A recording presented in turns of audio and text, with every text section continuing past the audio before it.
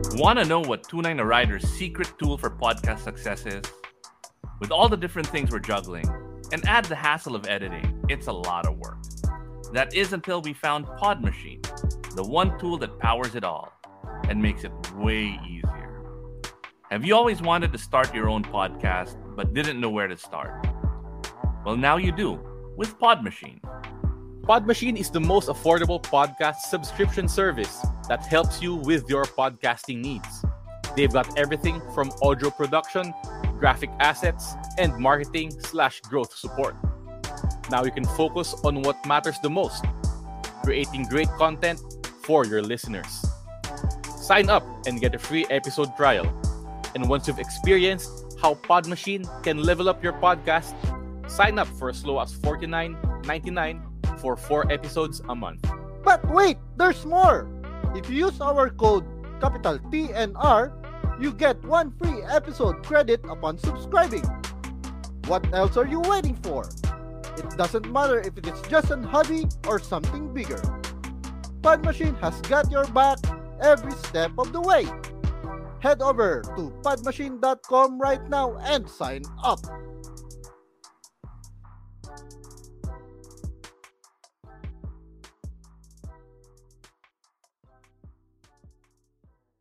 Hello? Hello? Podcast Network Asia.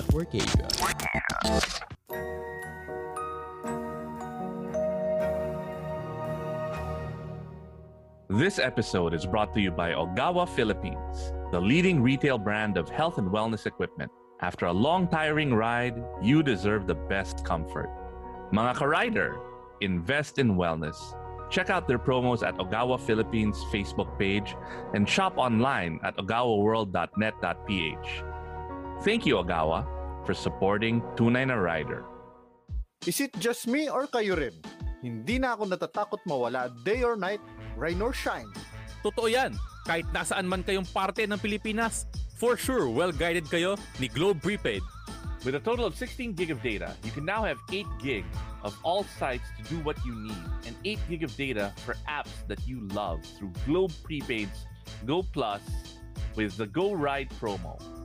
On top of that, you also get unlimited text to all networks valid for 7 days. To register, grab your mobile phones now and head on to their Globe One app, GCash, or dial *143# on your mobile phone to access Grab, Google Maps, and Waze. Huwag ka nang matakot mawala because with Globe's prepaid Go Plus 99 with Go Ride promo, you can reach your destination safely.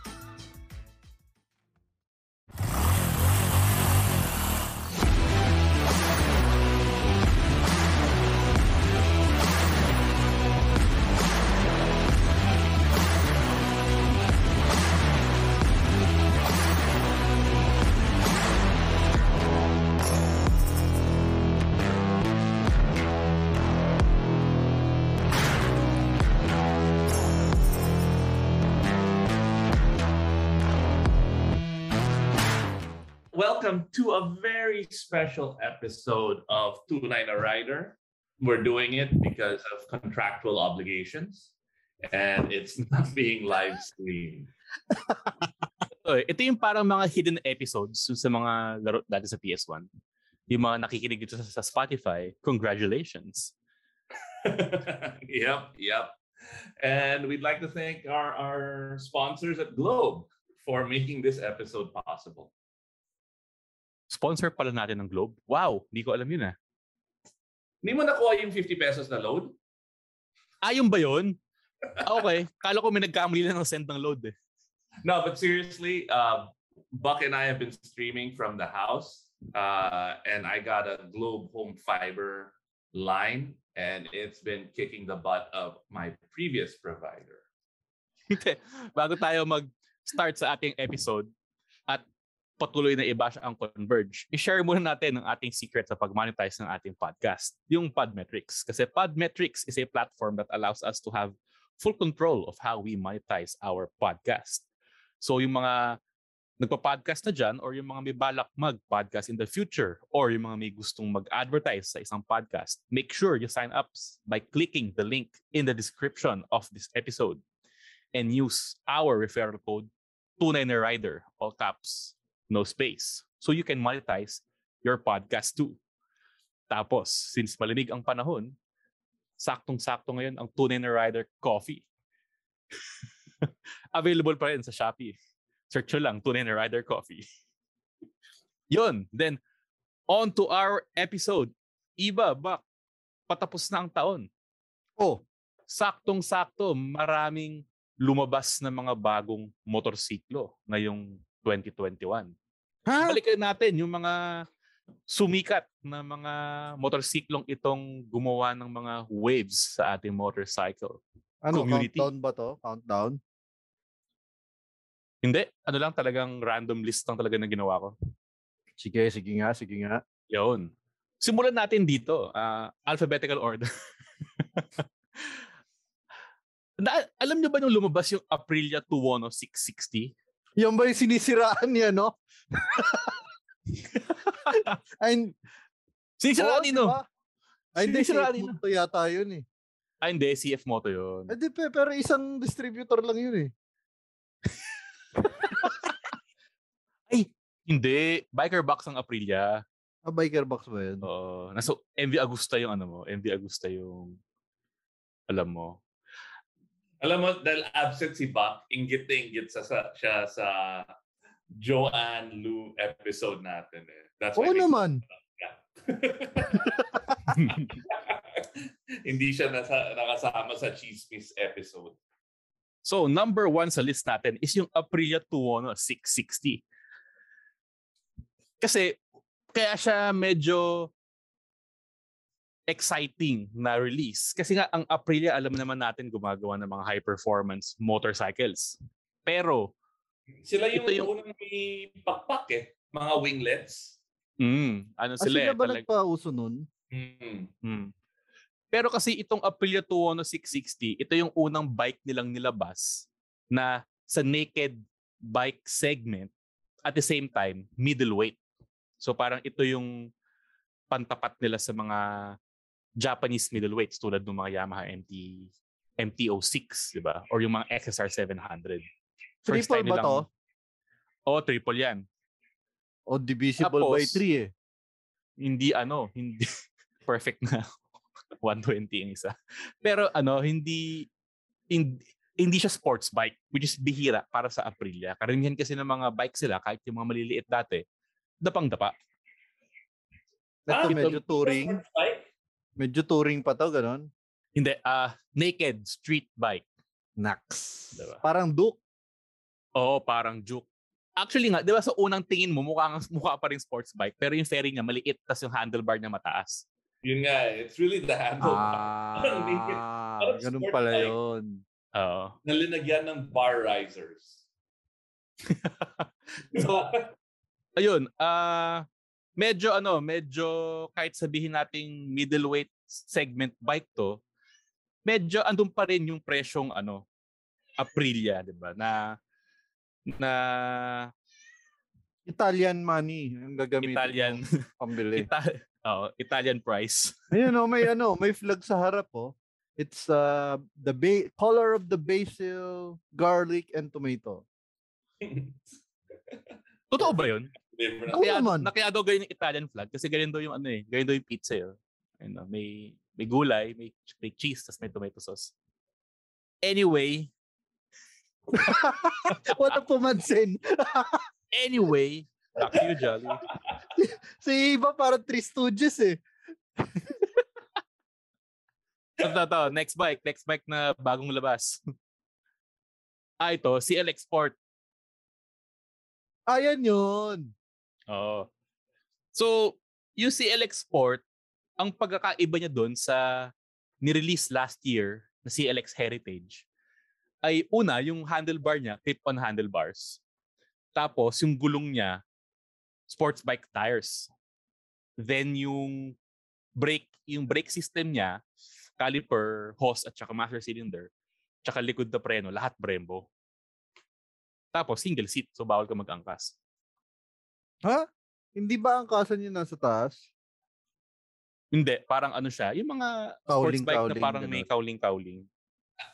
Di ba natatanggal yan? May option na pwede makangkas? Yun yung CL siguro. Yun yung CLX Heritage. You know what? I think the headlight of this one is super sexy, man. Yung daytime running lights niya. Ngayon lang ako nakita ng ganyan. Yung pa-X. Actually, nakakatawa nga yung ano yung pag nakita mo yung bike in person, puro mga X-themed. Parang parang motorsiklo ng X-Men. Kahit yung tambucho, tignan mo, naka-X. Ito ba yung ito ba yung dinadrive ni Billy Joe Crawfords? Oo, isa sa mga, di ba, nung in-unveil nila to, nung pinakita sa atin ni Joanne, yung ating guest dati, na yung kanilang unveiling video, andun ulit si Billy Crawford. At saka, ang pinakamalaking kicker dito sa motorsiklo to is ang kanyang SRP. For a 700cc bike, meron itong SRP of 399,000 pesos. Hindi ako naniniwala. Palagi kang palpak sa SRP Jolly. Sigurado ka ba sa yan? Buti na lang hindi live kundi tatawag yun si Joan. Noy, hindi yan presyo namin. Buti dito live. No shit. Under 400 grand? So, yung dati, di ba, piso isang CC? Ngayon, 50 cents isang CC na lang, gano'n? Oo. Paano piso isang CC? 400 pesos, may 400cc kada motor? Libo! 1,000 per cc. 1,000 per CC pala. Oo. Ito 500 per cc lang. 500 per cc? Pwede. May 150cc version ba yan? Yan lang yung budget ko eh. Meron na. May 125. Ang CF Moto meron silang maliit na bike. Meron silang pinantapat sa Honda Grom. Tapos mukhang KTM Juke na maliit. Gusto ko yun. Yung pangarap ko talaga yung Honda Grom. That looks like such a fun bike to drive, man. May Chinese na Chinese na nagka-copy. Cruisy. Gustong-gusto ko yung nilabas nilang kamukha ng Ducati Monster. Ang model nila, ang model nung bike, Hamster 125. Hamster. Talaga? Meron. Hanapin mo yung Facebook group na Ducati Hamster. But this is a really great bike at an awesome price point. I want to try it out. Yun. Baka next year meron tayong tunay na reviews gamit ng CF Moto. Sana. Next bike. Ito, hindi lang naman itong Ducati yung V4 na Street Fighter ang naging tawag ito, naging talk of the town nung bagong labas. Pero halos lahat ng mga bagong V4 line ng Ducati. Kasi una, alam naman natin ang Ducati for the past 4 decades gumagawa ng mga air-cooled at desmodromic valve engines. Ito, first time silang naglabas ng V4 na liquid-cooled na standard valves yung makina. Tapos lahat ng frame nila, monocoque na aluminum na. Parang Honda. Parang Hapon. So basically, after 3 decades na parang tama yung mga Hapon na air-cooled, nag-monocoque na sila. Liquid-cooled. Oo nga, hindi na siya yung trellis-trellis. Hindi na siya trellis-trellis. So, di ba? Parang hindi nga Ducati itsura eh. Ano na itsura nan? May Suzuki na ganyan eh. V4? Kalimutan ko lang. Alam ko TL na Suzuki, yung mga twin na sports tourer. Pero, mayroon silang V4? Hindi V4, syempre. Tsaka ganyan yung design. Apat yung winglets. Mas 4 times the flying capability. The speed. And then if you look at the tail, man, look at the aerodynamics of that. But it's yung tail, yung upuan, may... Uy, pwede pillion. Pillion friendly. Ikaw, Bak, nagamit mo ng matagal yung Ducati Multistrada na V4. Ano bang masasabi mo? Dun Hindi sa naman V4 bagong release engine. yun eh. Same engine ba? Hindi, V4 na yun. Lumang MTS yung dala ko. Hindi naman V4 yun. Di ba V4 yun? Oo. Kala ko. Maganda Ducati. Tinan mo naman yung mga design, no? Yung mga lines pa lang. Ganda tingnan, no? Ang tanong, maganda ba sakyan? Tingnan mo naman. Maganda talaga yung design nila. Tingnan mo. Guwapo. Oo. Art yan eh. It's art. It's a Ducati. So, ayan, Ducati is one of the prime examples of yung mga manufacturers starting to break tradition. Kasi nga naman, usong-usong yung mga retro, mga pa-classic-classic. Pero ito, may mga manufacturers na nasa opposite end of the spectrum na, nag-i-innovate na ngayon. Tapos, speaking of mga brands na hindi natakot sa innovation, ito, number 1 tong medyo nagkagulo din ang mga tao nung lumabas. Ito yung Harley-Davidson Pan America. So, alam naman natin ang history ng Harley-Davidson na gumagawa ng mga cruiser, mga chopper, mga alam mo naman yung mga This year, 'di ba nga, mismong si Donald Trump na pa-comment nga, 'di ba? Kasi nga nililipat na nila yung production nila sa Italy eh. So, medyo nagkakaroon ng onting globalization sa within Harley-Davidson at nagsisimula sila maglabas sa mga bagong bikes na malayo doon sa sinasabi nilang parang trademark look nila. So yung mga V-twin na air-cooled na mga cruiser bikes, medyo binitawan na nila in favor of dito sa mga bago nilang engine, which is yung tinatawag lang Revolution engine, na dual overhead cam, liquid cooled. Pero V-twin pa din. Tapos, you know what? The coolest thing is about this motorcycle is magagamit ni Gino Rufino to. Talaga? Mababa yan? Oo, kasi yung suspension niya, automatic. Alam niyo kung gaano kang kabigat, automatic siyang mag-a-adjust sa'yo. So, for Pinoys who already love Harleys, right? Filipinos love Harleys because they're low to the ground and alam mo naman, colonial mentality. This is an adventure bike na pwede para sa mga shorter inseam na mga kapatid natin. Uy, kung colonial mentality tayo pagdating sa mga motorsiklo iba, bakit ang mga bultako na gawa sa Spain hindi naman pumapatok dito? Wala naman nagbibenta rito. Paano mo tatangkilikin? At saka 200 years ago yun. Yung recent, Kano at saka Hapon. Malakas yung... Kaya pala lakas ang benta ng Honda dito. Oo, daming tricycle, di ba?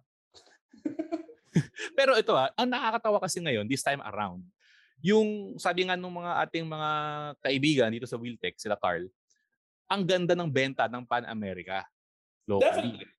I think it's a revolutionary bike. Kudos to Harley for taking a risk. Definitely something I want to try. And yung hydraulic pare winner yan. Kasi yung mga adventure bikes hindi Pinoy friendly eh. Diba? Hindi talaga. Hindi mo na kailangan bumili ng lowering kit. Di na. Ito, dude, pag nasa stoplight ka, bumababa. Ay, hindi. Hindi ba? Sa startup lang. Sa parking. Sa startup lang siya mag-a-adapt. Pero pag tumatakbo ka na, yun na yun. Ang tunay na rider, hindi takot na mawala sa daan. Kasi with Globe, anyone can be a rider. For 99 pesos, you can have more options to get to where you need to be. That's true because with a total of 16 gigs of data, you can now have 8 gigs for all sites to do what you need and 8 gigs of data for apps that you love through Globe Prepaid's Go Plus 99 with Go Ride promo. On top of that, you also get unlimited text to all networks valid for 7 days. To register, grab your mobile phones now and head on to Globe One app. That's true because with a total of 16 gigabytes of data, you can now have 8 gigabytes for all sites to do what you need and 8 gigabytes of data for apps that you love through Globe Prepaid's Go Plus 99 with Go Ride promo. On top of that, you also get unlimited text to all networks valid for 7 days. To register, grab your mobile phones now and head on to their Globe One app. GCash, or dial *143# on your phone to access Grab, Google Maps, and Waze. A week-long ride is better with Globe Prepaid. Go Plus 99. Go ride.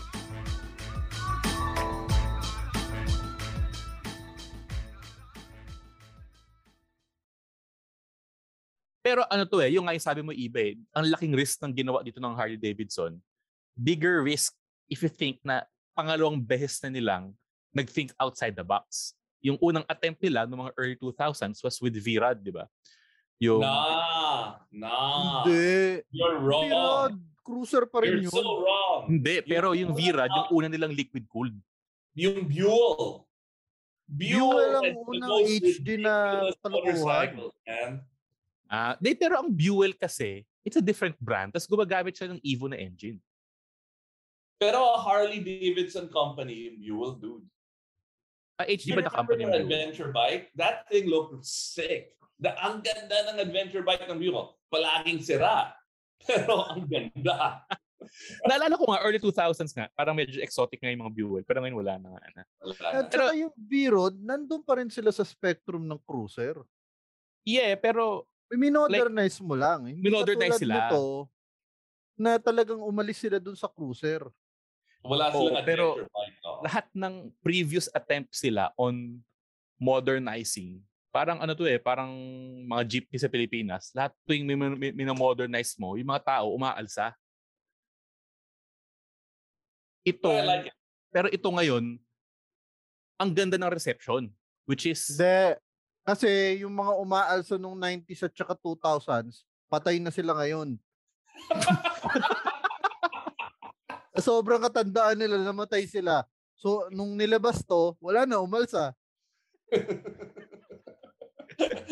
On that note, next. Pero magandang bike to. It's worth checking out dun sa mga interesado sa mga adventure bike. Ano siya, Test sperm wheel? Okay siya. Yun. ATM Juke. Ay, hindi pala Juke to. 390 Adventure. So, ito naman, baliktad. Doon na tayo, adventure bike, pero maliit ang displacement at abot kaya ang halaga. So, I mean, So, this bike assembled in the Philippines. It's made by KTM. It's incredibly affordable. Jolly, do you have the price? 309,000 Dude, pesos. kung bibili ako ng motor, like kung wala akong motor ngayon, like empty yung garahe ko, this is the bike I'd buy. At saka, na-testing din namin to yung bike ito off-road.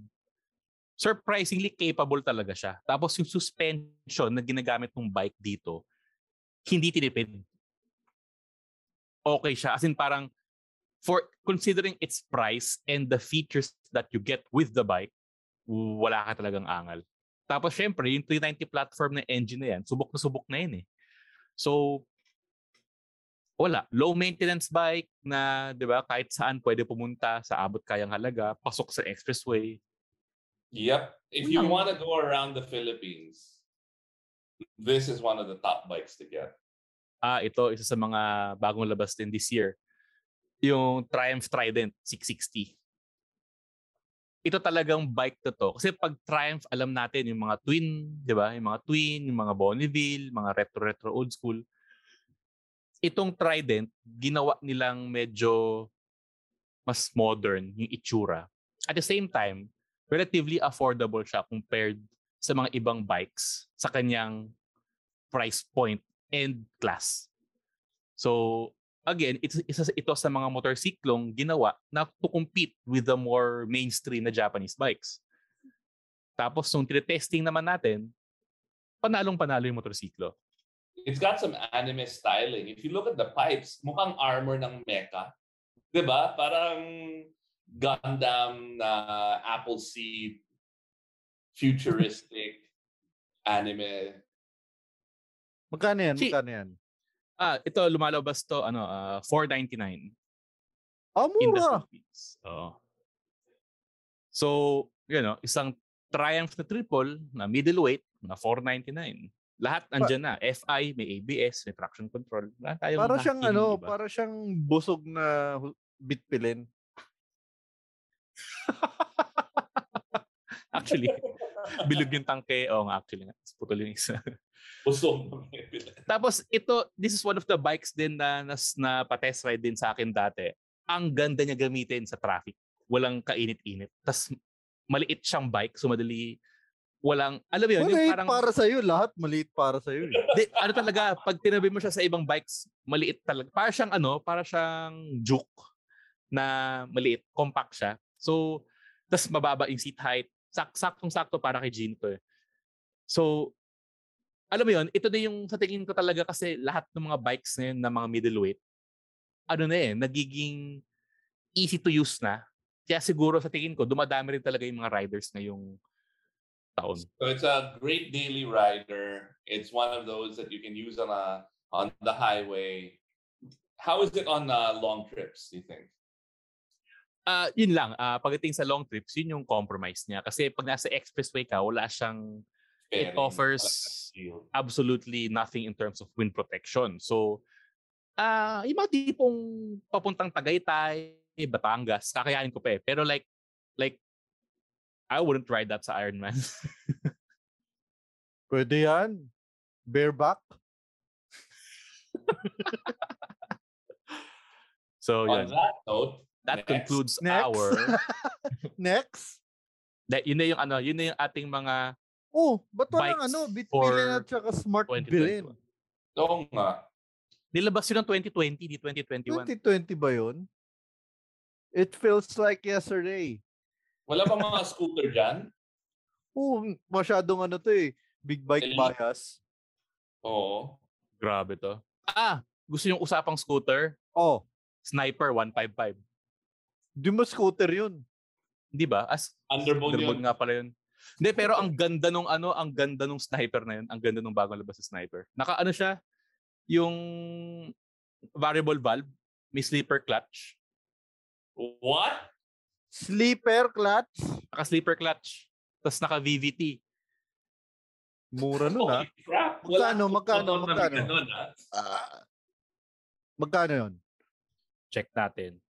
Pero kasi, ang kagandahan din kasi ng 155 na platform na yun ng Yamaha na yun, ang dami niyang cross-compatibility. Kasi Yamaha Sniper! Yung 155 na engine niya, ang dami niyang parts commonality sa dun sa XSR 155 at saka dun sa WR. May kasama ba siyang riding shorts at saka riding chinelas? Wala. Ito, 115,000 yung standard na Yamaha Sniper. Tapos meron silang yung mas mataas, yung 155R, 120,000. Yung pagkakaiba, mas malaking preno. Arm strap para sa helmet? Wala. Meron. Mali ko sa inyo. Tsaka yung dreadlocks. yung predator na helmet. Holy shit. Dapat gumawa tayo ng episode na yung mga ridiculous motorcycle mods.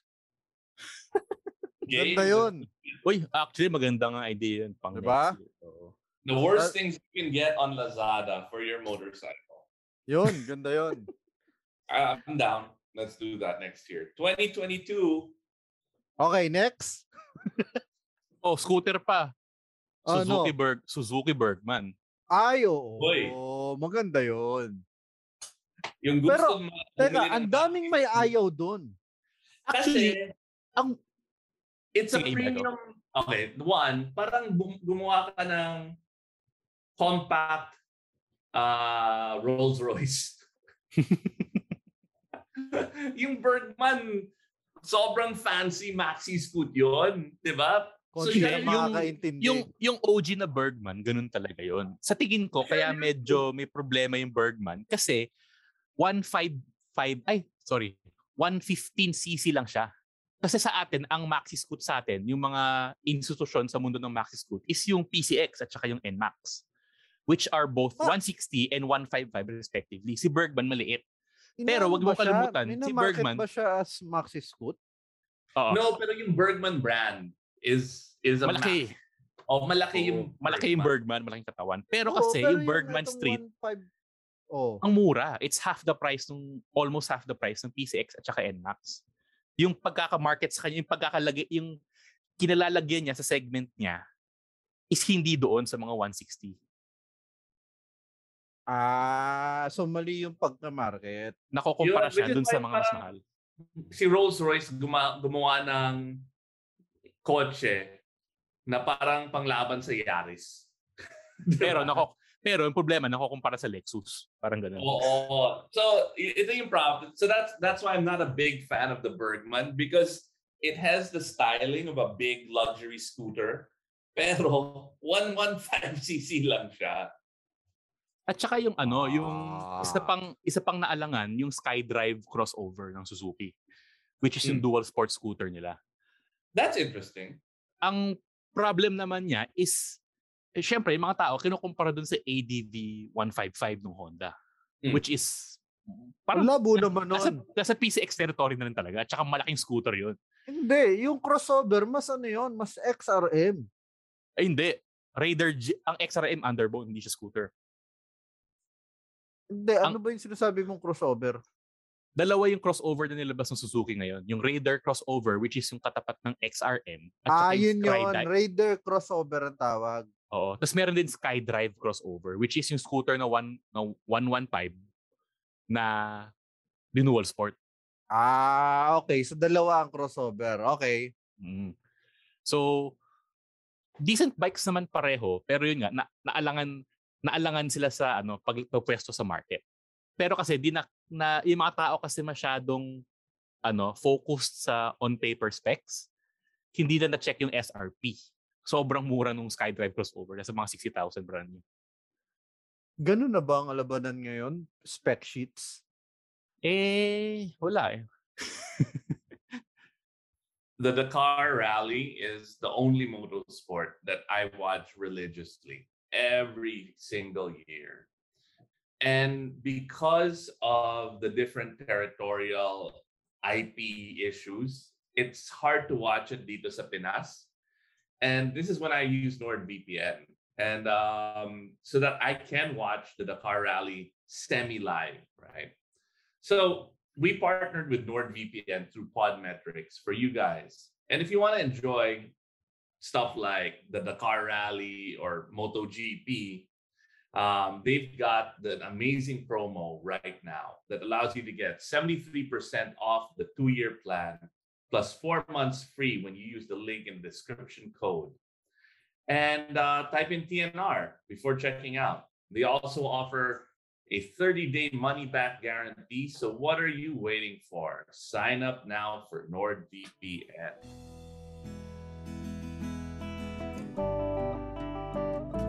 What's up mga katunay? Alam mo, naglo-long ride ka or kahit scooter ride sa traffic. Minsan ako, sumasakit talaga yung likod ko. Nagkakaroon ako ng mga bukol, mga lamig. May sikreto ako. Ikaw, Jolly, anong solusyon mo doon? Wala, iba. Kasama na talaga sa pagiging tunay na rider yan, di ba? Yung iindahin mo na lang ang sakit ng katawan pa nagre-ride ka. Bakit? Ano ba ang sikreto mo, iba? Alam ni Bak kung anong sikreto ko. Wala ba kayong mga Ogawa? Ha? Ogawa? Ano yun? Ano ba naman kayo? 2021 na. Think about it, Jolly. It relaxes your muscles and improves flexibility. Check out their promos at Ogawa Philippines Facebook page and shop online at ogawa.net.ph. Bibili nga ako ng Ogawa na yan.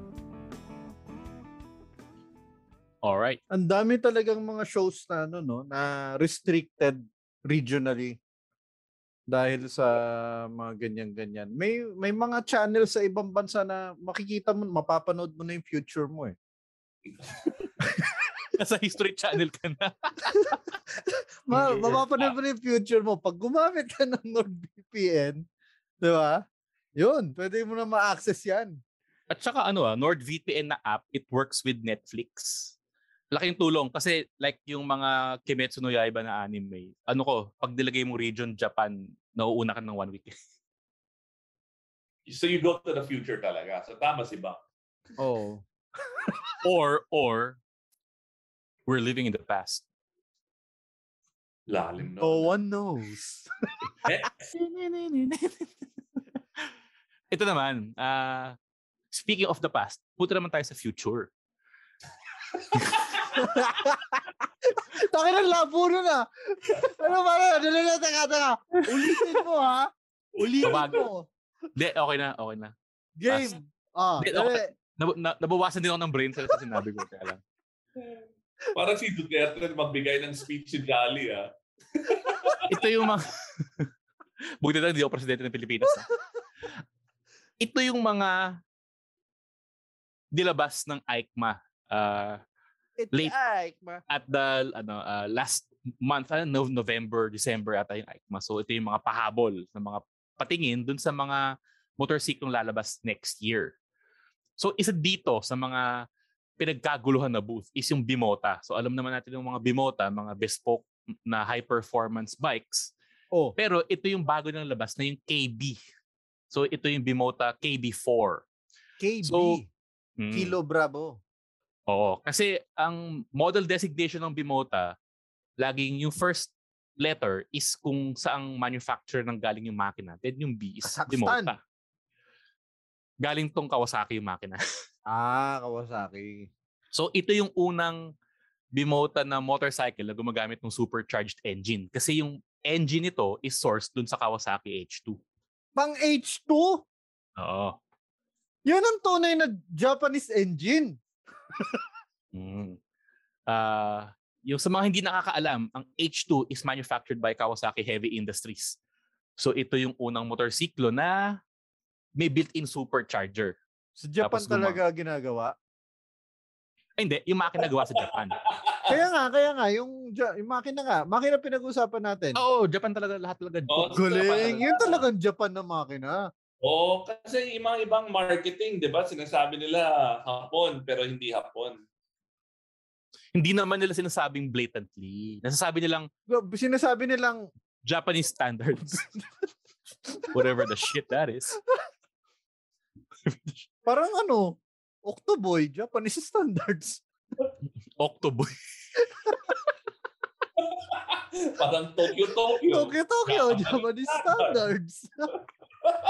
Mini stop. Oh.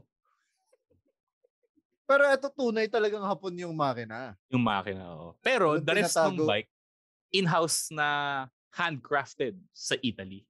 Yan. Etong masarap eh. Sushi na may pizza. Pizza sushi. Oh. So, ang tanong, pupunta ba ito sa Pilipinas? Ang sagot, hindi natin alam kasi wala nagpapasok ng Bimota dito. Sana. Yun. Meron yan. Hindi lang natin alam kung sino. Hindi natin malalaman kung kaninong garahe. Oo. Pero may picture ako ng Bimota. Pero wag na natin sabihin kung kanino yon. Ito. Next bike. Ito. Moto Guzzi. Ito yung V100 Mandelo. Parang Year of the Italians next year ah. That really doesn't look like a Moto Guzzi except for the engine, man. Exactly. Ito parang yung siyang unang CBR na Honda. Ito yung unang sports touring na upright sports touring na bike na ginawa ng Moto Guzzi. So ito naka-poised to compete with the Yamaha Tracer or yung mga BMW XR, yung ganung class. So is one of the firsts na lalabas ng Moto Guzzi. Tapos, nice. Speaking of firsts, ito, first din to. O nga, Year of the Italians nga, no? MV Agusta, yung Lucky Italians Explorer. na naman! So, alam naman natin ng MV Agusta sports bike talagang puntirya. Gagawa sila ng isang totoong adventure bike na talagang poised for off-road riding talaga. So, naka 21-inch na knobby tires, mataas na suspension, mataas na handlebars, Dakar fairing, lahat-lahat na. So, based pa rin to dun sa sa kanilang F3 engine. So, medyo interesting makita yon kung paano magpa-perform kasi syempre, ang MV Agusta syempre, very experienced ang kanilang mga designers when it comes to making high-performance engines. Pero ang tanong, kung magta-translate ba ito sa paggawa ng isang off-road adventure bike? Ayun. So, or even versus. Actually, isa lang itsura ng mga adventure bike eh. Oh. It's because Not it's galing China na. Well, no. Pero- BMW has a different look. oo. Tsaka, syempre, yung mga Austrian friends natin, iba yung look nun. Yeah. It's more on Mhm. functionality than the Parma. Yep. ECF Moto MT800. Ito yung naka-LC Isa sa mga engine, di ba? LC8C LC8C. parallel twin na engine. Similarities.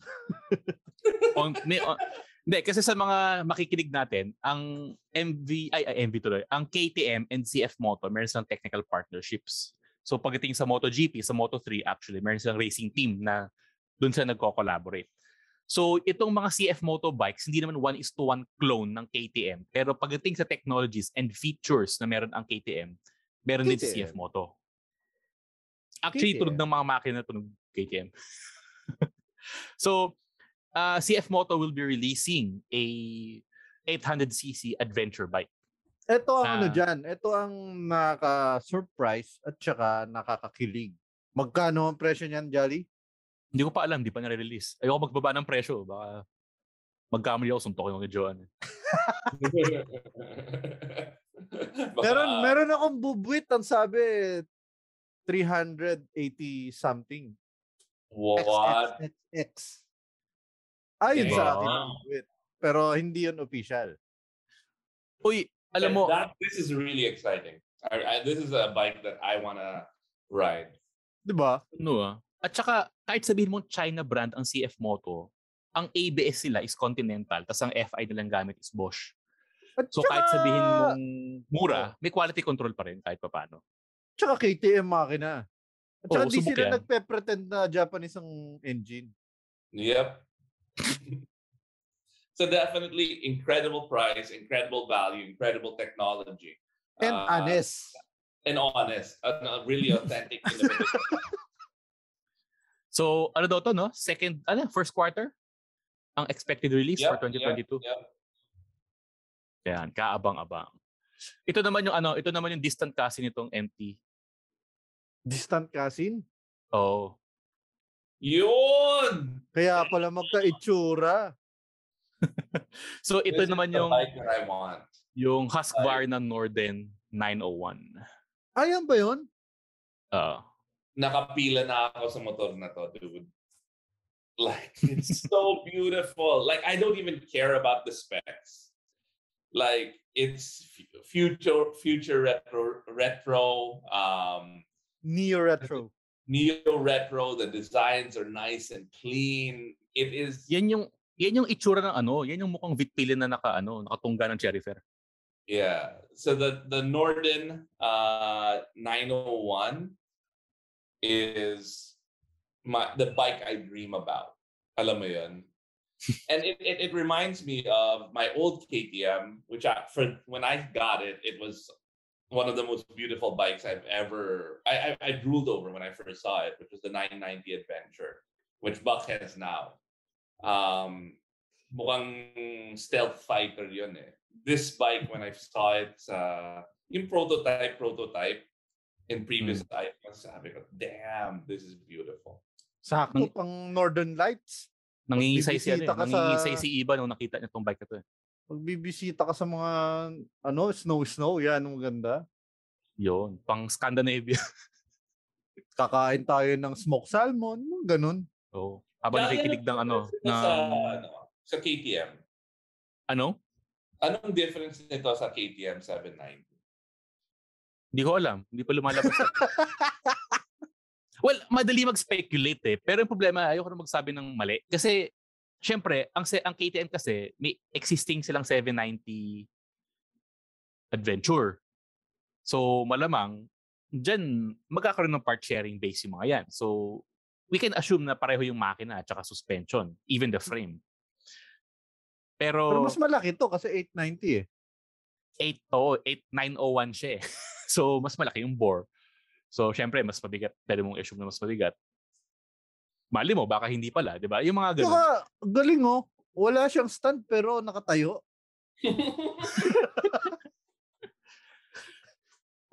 Pero ito rin kagandahan eh. Husqvarna has its roots talaga sa off-road racing eh. So alam naman natin yung reputation ng mga Husqvarna ng mga production bikes.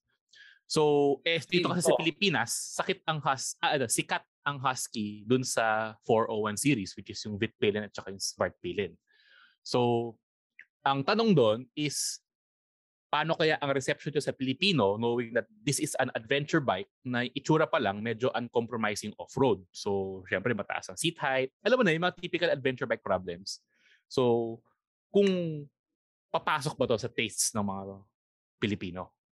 Dude, when I was young, there was this poster that everybody had on their wall. It was a Lamborghini Countach. Yung ba yung square headlight? Everybody had that poster on their wall. I would buy a poster of this motorcycle and leave it on my wall. That's how beautiful this bike is. Katabi nung poster ni Scarlett Johansson. Katabi ng poster niya, Brooke Shields. And Ito tayo nagkakabukuan kung anong generation tayo. Ito, gagawin ko tong yung poster nito, gagawin kong trapper keeper. Nax. Nisingit mo sa loob ng trapper keeper. Oo. Anyway, alright. Kasama yung notebook ni Judy Ann Santos. Now, I definitely want this bike, man.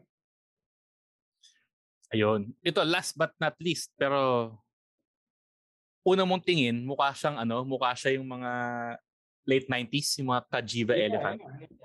Oo. So, siya, ang sinasabi nila, so hindi pa official, is yung engine nito is derived from a Ducati Scrambler. Pero yung frame at saka suspension, rebuilt from the ground up. So, iba siya dun sa Desert Sled, iba siya dun sa Scrambler. Medyo, kita mo sa styling, medyo mas, rally bike. Rally raid ng bike. Tsaka malayo sa itsura ng mga Ducati. Hi everyone, Stancy here. This is Ro. My name is Chino. And this is Camus. If you're into anything and everything wrestling related, listen to our podcast, The Wrestling Podcast, available on Spotify and all major podcast platforms. Make sure to follow us on social media at Wrestling2XPod as well. Peace. I don't know how to feel about this because in recent years, wala naman experience rin si Ducati sa mga rally raids. Oo nga eh. So, lalo na sa Dakar. Di ba? I mean, until we see it, until we try it, I have no idea. Kasi parang, is it trying to be a rally bike? Is it the look and the feel? Just like a Scrambler, right? Mm-hmm. I mean, it's a great bike, but it really is driven a lot by the look. I wonder if this is one of those bikes. Pero sa tingin ko naman kahit papaano si Ducati, meron silang claim na marunong sila gumawa ng off-road bikes. Kasi nga naman, andun naman yung multistrada. At the same time, andun din yung desert sled. Talaga? Which are both. Arguably, the Scrambler line is a lifestyle line, right? Oh. And then you look on the other end where you have the Ducati performance line. So the fact that this has a Scrambler engine, which is already an oldish engine, makes me wonder, is this a performance line or is this a lifestyle line? Doon ako lifestyle line yan. Actually, the fact na Ducati siya iba, Ducati is a big-ass lifestyle brand. Hindi naman. Oh. Yung mga SBK, talaga nagpe-perform sila doon.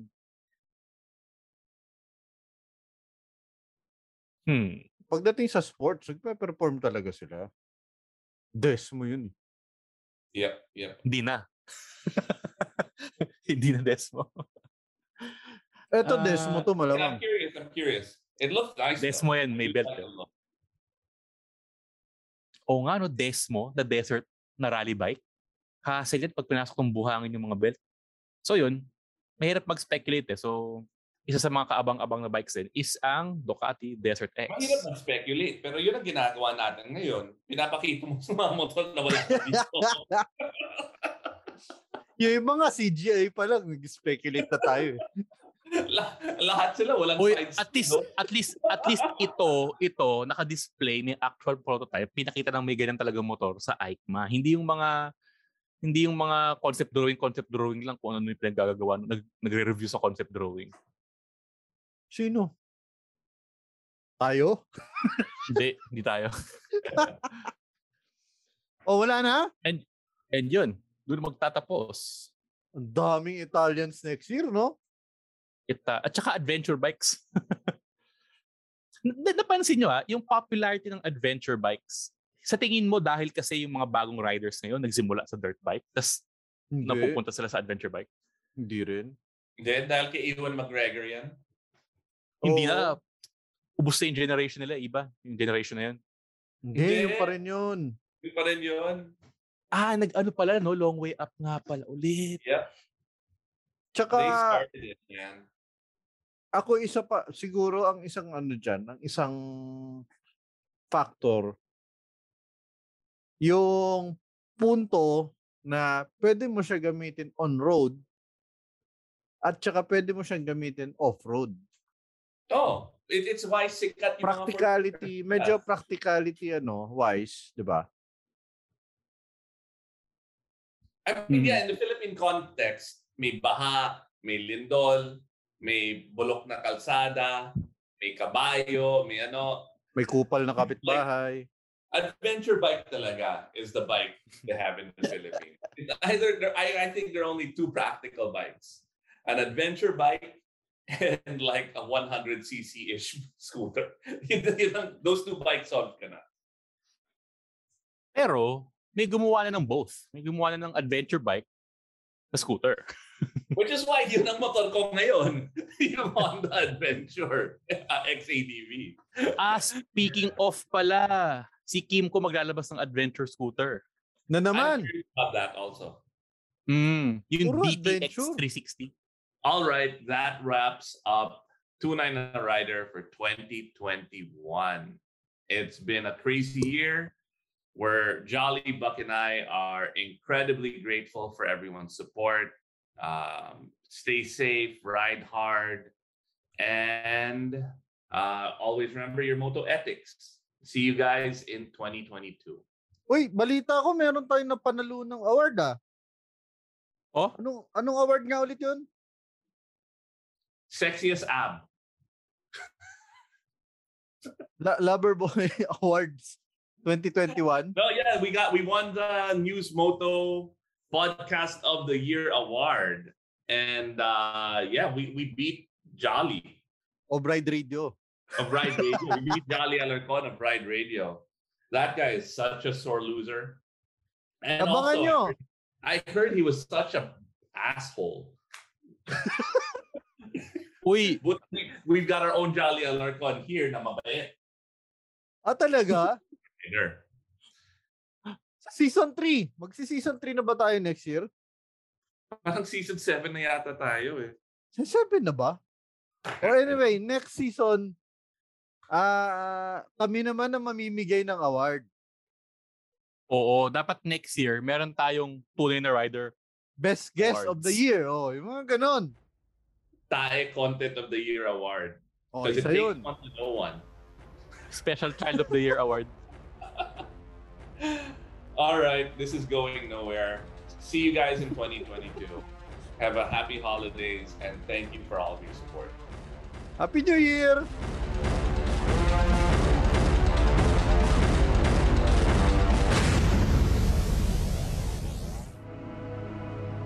The views and opinions expressed by the podcast creators, hosts, and guests do not necessarily reflect the official policy and position of Podcast Network Asia, the hosts of the program, or other programs of the network. Any content provided by the people on the podcast are of their own opinion and are not intended to malign any religion, ethnic group, club, organization, company, individual, or anyone or anything.